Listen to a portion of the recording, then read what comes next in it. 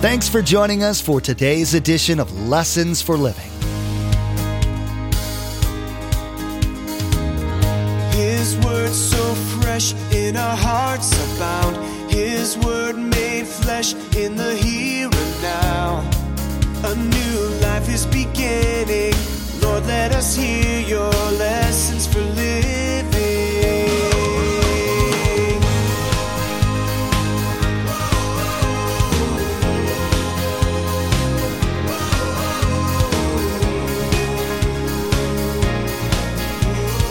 Lord, let us hear your lessons for living.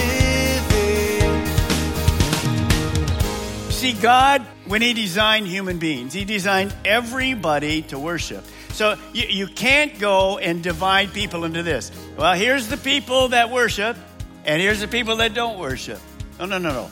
Everybody worships something or somebody. It's just a matter of who or what.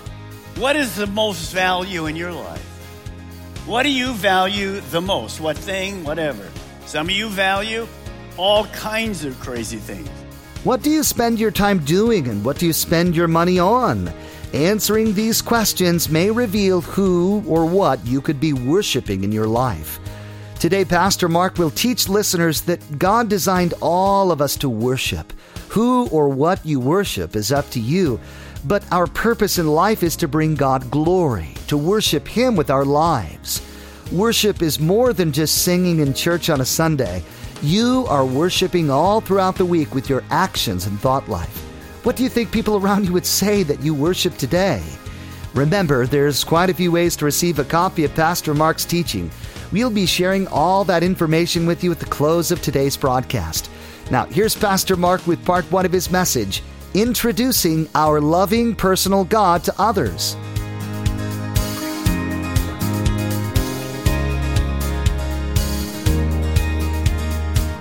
Let us hear your lessons for living. If I say the word God, what comes to your mind? Now, what comes to our mind usually inside a church is very different than what comes into minds of people that are unbelievers and outside the church. A.W. Tozer makes this statement. What comes into our minds when we think about God is the most important thing about us. You see, the minds of people that don't know God, it's not really on their radar. You'll hear swear words, God, but it's the real meaning of God, the real understanding of God is not there. In fact, many people, could be even here this morning, are angry at God. If you mention God, well, I'm angry at God, let this happen, and this and that. Other people, of course, are confused. Well, I kind of know about that. I went to church when I was a kid, but not too much into it anymore. And then, of course, we have lots of people that claim that they're atheists and they don't have any belief in God at all. Well, those beliefs are very common. It's not changed since really the beginning of time when sin entered our world. 2,000 years ago, Paul walks into this amazing city, still a city today, Athens, Greece. He walks into this city and he discovers that basically almost everybody, not everybody, but almost everybody in that city had the wrong concept about God. Totally wrong concept about God. So we're going to see today 2 or 3 things. We're going to see how to think right about God. What should come to our mind when we think about God, since it's so important. And one of the words that you're going to see all the way through the passage today in all of our campuses is the word worship. Well, what does it mean to worship? Why should we worship, God? And then right at the beginning, you're going to watch Paul and watch how he shares the good news with others. So we got a great thing. So let's talk about worship to start. I'll give you 2 definitions of it. You can write either one down that you like this morning. Here we go. Worship. To assign worth or value, now notice, to something or someone. I like the personal definition, worship. My response to what I value the most. So I have a little hashtag called, you can put it on your Facebook or Twitter and all that stuff today, Wired to Worship. You see, God, when he designed human beings, he designed everybody to worship. So you can't go and divide people into this. Well, here's the people that worship, and here's the people that don't worship. No. Everybody worships something or somebody. It's just a matter of who or what. What is the most value in your life? What do you value the most? What thing? Whatever. Some of you value all kinds of crazy things. Now, what's the danger of having the wrong value, having the wrong person or thing to worship? Here it is. Write this down this morning. What we worship, what we value the most, actually becomes our God. Actually becomes our God. You know, Pastor Mark, I mean, we're in Florida. We don't have idols. We don't do all the... No, you misunderstand. What can become an idol in my life? Well, possessions, money, power, pleasure, position, another business, another person. And we learned last week the rich young ruler came to Jesus. He was a Jewish man, kept the law, he said, and he was searching for eternal life. And Jesus said, well, one thing you got wrong. Money's become your God. That's the driving force. You value that more than anything else. So give away your money, come follow me. What did he do? Whoop, he left. Because what? That was his God. He could not give up money as his God. So this morning, what do you value? Who, what, where? Now, what could be the biggest idol? The biggest idol in the world is me. I want what I want. I value me sometimes, this is your pastor speaking, even more than God. Say, no, I want my will. Been there, done that, haven't you? Of course. So the biggest idol is not something made of stone. The biggest idol is you and me deciding to do what we started in the Garden of Eden. Adam and Eve went, oh, we can't eat that, and here we go. I want to be God. So we struggle with this thing called worship. An idol basically is this, someone or something that takes place of God. We say to God, excuse me, move over and down. And I put myself or a relationship or money or sports or a business first. It's what we value. But the Bible tells us that's wrong. The Bible tells us exactly who we should worship. Now, Exodus 20. You must not have any other God but me. God speaking, of course. You must not make for yourself an idol of any kind or an image, you just took an image, of anything in the heavens or on the earth or the sea.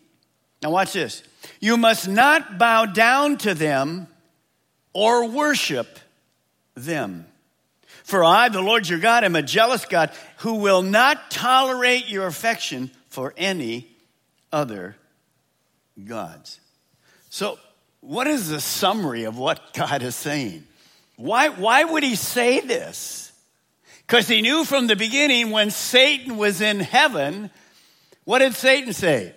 I'm not worshiping you.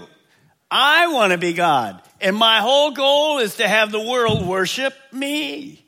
So God put this in the Ten Commandments. Here's what you want to write this morning. Understand this principle. Man was created to worship only God. Now, you were created to worship. It's inherent in you. You will worship someone or something. Well, I'm not a worshiper. No. Everybody's a worshiper. And I was created to worship only God. And so what happens with that? I make God look good. What does it mean to worship only God? It means to put God first in our decisions, in our lives, in the things that we do in everyday life. Now, watch what Paul finds and what he sees when he walks into this city called Athens. Look at verse 16, Acts 17, verse 16.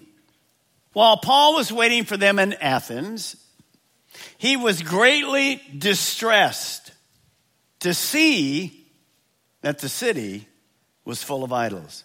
Now, these keys. I'm going to give you 4 keys how to witness in our world, like you're doing right now, inviting people, challenging people, asking God to open doors so you can share Christ with them. It's number 1. Write this down. Paul opened his eyes. He saw. See, he saw the person the people that were in front of him. You and I, when we're interacting with people, we're looking. Who's searching? Who's God going to put in my path? Now, as Paul walked around Athens, here's kind of what we know from historians. The town of Athens, of course, not exact, but probably around 5,000 people 2,000 years ago. You know how many idols historians say were there? 30,000 idols in the city for 5,000 people. 6-1. 30,000 idols. Stone idols. Now, when you see that, look at this word.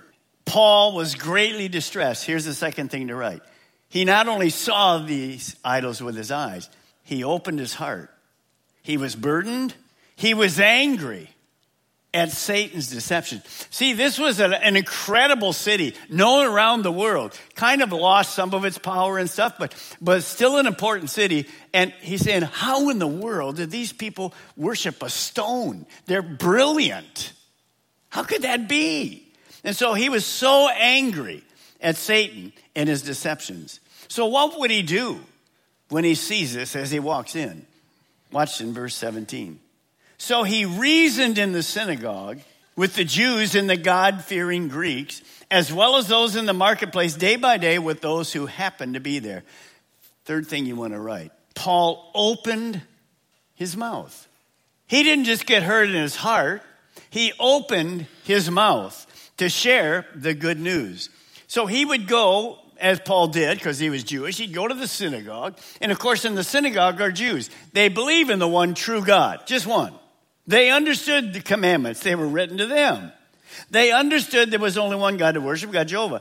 Now, when he went to that synagogue there in Greece, there were not only Jews, there were God-fearing Greeks. There were Greek people, like most of us are Gentile, that actually had come to believe in the one true God.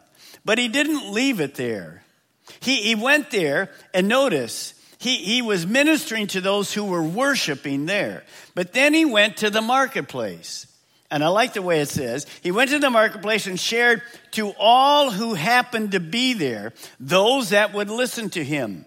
So he opened his eyes, he opened his heart, and the next thing is, he's going to open his mouth. That's what we do. Now, why would Paul then go to the marketplace? Why would he knew the people in the synagogue believed in the one true God. They weren't worshiping idols. But why would he go to the marketplace? For one reason. Paul understood the value and impact of how many? How many? One. That's you. Who is it in our story? Paul. One person. Watch the impact Paul will have. And see, that's what you and I are supposed to be doing. We're out there looking. We're looking in our neighborhood, places at work. We're looking to see what's happening. This is exactly what happened here. Paul was in the city. He goes to where people are, the marketplace. And he's waiting for God to direct him. A little nudge. That person over there looks like they could use just a welcome, a good hello. How are you this morning? Same for us at work, in our neighborhoods, and so forth. So understand, he was looking for divine appointments, open doors, nudges. Now, as he's doing that, look at verse 18. A group of Epicurean and Stoic philosophers, now he's to the brilliant people, so-called, began to dispute with him. And some of them asked, what is this babbler trying to say? Others said, well, he seems to be advocating foreign gods. They said this because Paul was preaching the good news about Jesus and the resurrection. Do you know, the God of Christianity is a foreign God outside these walls. They don't understand our God at all. They certainly don't understand the relationship of a personal God. And Paul was seeing that. So he not only shares in the synagogue, churches, but he goes to the marketplaces, and now these people from the university are there. And you're going to see the rest of his whole time is with them, these highly educated philosophers. Now, when Paul went there, what did he say? He didn't say to these people, hey, is there a big red bus that can give me a city tour of Athens? I'd like to get on that baby. No, he wasn't there for a vacation. Here's number 4 you want to write. Paul shared the good news about Jesus and the resurrection. A risen Savior is what all of salvation hangs on. These people didn't even believe in the resurrection. Of course they wouldn't understand it. Outside these walls, people don't believe in that. And so that is something that eventually has to come up. Now, when these people get together, they're making fun and asking, what's this strange thing you're talking about? They're always doing that. Look at verse 19. Then they took him and brought him to a meeting of the Areopagus. That's kind of just this Mars Hill thing, where they said to him, may we know what this new teaching is that you're presenting? In other words, they'd never heard these words. The resurrection, Jesus Christ, the gospel. Never heard those words. Outside our buildings, most people today have never heard those words. They don't understand them at all. May we know what this new teaching is that you are presenting. You are bringing some strange ideas to our ears, and we want to know what they mean. And all the Athenians and the foreigners who lived there, watch what they did. They spent their time doing nothing but talking about and listening to the latest ideas. You know, sometimes when we get to these people who are very smart, you know what happens? They're too smart for their own britches. All they do is talk about the newest thing. I just see an article on the internet. And there's a verse. Let me share you this verse. It's a powerful verse. It comes up in the scripture. It says this, 2 Timothy, always learning, listen, and never able to come to the knowledge of truth. You see, if you're always searching for something, and when the truth is presented, no, I don't, then it's going to that. That's what these people did. They discussed, they spent their whole time, what a waste of time, and never could come to truth. So Paul's there, he says, I'm going to make it very short, I'm going to give you the truth. Now, verse 22, Paul then stood up in the meeting of the Areopagus, Mars Hill, and said, Men of Athens, I see that in every way you are, say it with me, very what? Religious. Well, Pastor Mark, that's like a good thing, isn't it? Not really. But he's going to use it as a good thing. What is religion?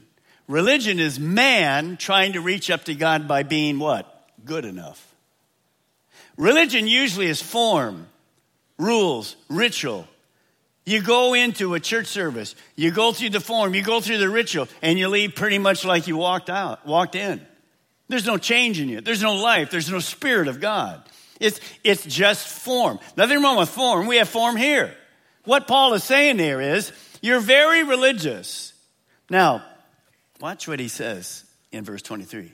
For as I walked around, watch these words, I looked carefully at your objects of worship. I even found an altar with this inscription, to the unknown God. Now, what you worship as something unknown, I am going to proclaim to you. So what did that look like? When Paul walked around, notice something very important. First thing, they were worshiping. How do I know that? Because that's what this is. Every person is created to worship. It's a matter of who or what you worship. I'm not a worshiper. Yes, you are. Sorry. Something's of value, and that's what you worship. So he says, I walked around. I noticed you're very religious. 30,000 idols. And they're worshiping. They're bowing down to them. They're asking favors from these pieces of stone. And look what also he says. As I walked around, I saw this very strange thing. Please worship the unknown God. Now, why would they make an idol, a piece of stone, and say, this is the unknown God you can worship? Because they were so religious. Here's what they were thinking. Maybe we forgot one. Now, don't laugh, because they're very serious. See, they're very religious. We want to cover all our bases. So here's an unknown God. Now, these Gentiles didn't have any background in the scripture. So Paul's looking for a bridge, some tack to get to them, because he wants to share the gospel. And notice what his bridge is. You're very religious. Now, I want you to leave this up here. Notice Paul didn't walk in, and he's here talking. You got to be all the Greek philosophers at our campus you're looking at. He's talking, and Paul walks in, and he goes, I see you're very religious. And you total idiots, you're worshiping a stone. What is wrong with it? Are you crazy? That stone can't do anything for you. Can't hear, can't speak, can't help you. You're idiots. Now let me talk to you about Christ. You think that would work? Now, not enough of you said no. That would never work. See, if you go to a person that believes in idols or whatever, and you say that, you've lost already. So he says, I see you worshiping. That's a good thing. The problem is who you're worshiping. Do you understand? We don't make fun of people because they're serious. They're doing all they know. They're worshiping a stone who can't touch, who can't feel, has no personality, has nothing, can't help them at all. But that's all they know. And so notice what Paul says. Basically, he says this. Look at verse 23. I even found an altar with this inscription to the unknown God. Now, what you worship as something unknown, I am going to proclaim to you. So he's going to introduce them, these highly educated, deeply religious, clueless people, to the one true God. But he's building a bridge. He's using tact to get to them. He's not tearing them down. I see your worshipers. But let me clarify some things. See, by nature, they were worshipers. They didn't know why they worshiped. We already learned God created us all to be worshipers. They didn't understand that. So Paul says, I'm going to introduce you to the one that I know. So here's what VIO is all about. Just look at this next statement. This is why we're in the world. This is why God's placed us here, to share the gospel. VIO, introduce people to our living, personal God. Outside these walls, some people believe in a God. There's a whole belief that's false called deism, which simply means this. Oh, I believe in God. Absolutely, I believe in God. He's the creator of everything. I believe in him. But deists say this. When God created man, he created them, and then he said to them, see ya. I'll have nothing to do with you till you get to heaven. Have a nice life on your own. You say, Pastor Mark, who would believe that? Oh, there's millions of people that believe that. God is aloof. He's not interested to be in your life. He doesn't want to have anything to do with you. He just put you here. Now have a nice life. That's not at all. You'll see that's not at all what Paul's going to say. Very, very different. Some of you think maybe God is unknowable. No, it's not true. He's a very personal God. Now, when Paul is evangelizing unbelievers who know nothing about the Bible, he usually goes back to one thing, creation. Creation. Paul was teaching that though they were religious, there was no personal relationship with God. They knew about God, but they didn't know God personally. What we worship, what we value the most becomes our God. Today, Pastor Mark challenged us to consider who holds the throne in our life and in our minds. Do you think of yourself or God as number one? Often the biggest idol in our lives can be self. The Lord has wired every one of us to worship. Scripture tells us who we should worship. Does your lifestyle today reflect worship of our God or something else? Social media is a huge blessing that most of us use every day. We want to encourage you to become our Facebook friend and follow our Twitter feed. At the Facebook page and Twitter feed, we post information about upcoming events, discipleship articles, and encouraging quotes that will inspire you in your walk with Jesus. Log on to lessonsforlivingradio.com and follow the links to the Calvary Chapel Melbourne Facebook page and Twitter feed, or simply search for Calvary CCM on Facebook or Twitter. We even have a specific Facebook page for the Viera campus. Simply search for Calvary CCM and you'll see the Viera campus Facebook page in the search results. Again, to like our Facebook page and subscribe to our Twitter feed, log on to lessonsforlivingradio.com. Again, our web address is lessonsforlivingradio.com. In the next edition of Lessons for Living, Pastor Mark will teach listeners of Paul's ministry in the city of Athens in Acts 17. Paul is someone who understood the value and impact of one because he experienced it firsthand from Jesus himself. As Paul sees the city preaching false truths and worshiping idols, his heart is burdened and he's bold enough to share the gospel. As believers, we too should approach this world humbly with the message of Christ. We wish we had more time today, but we will have to pick up where we left off next time as Pastor Mark continues teaching through the book of Acts. That's next time on Lessons for Living. Our eyes have seen and our ears have heard His word made flesh in a hurting world. A new hope He is giving.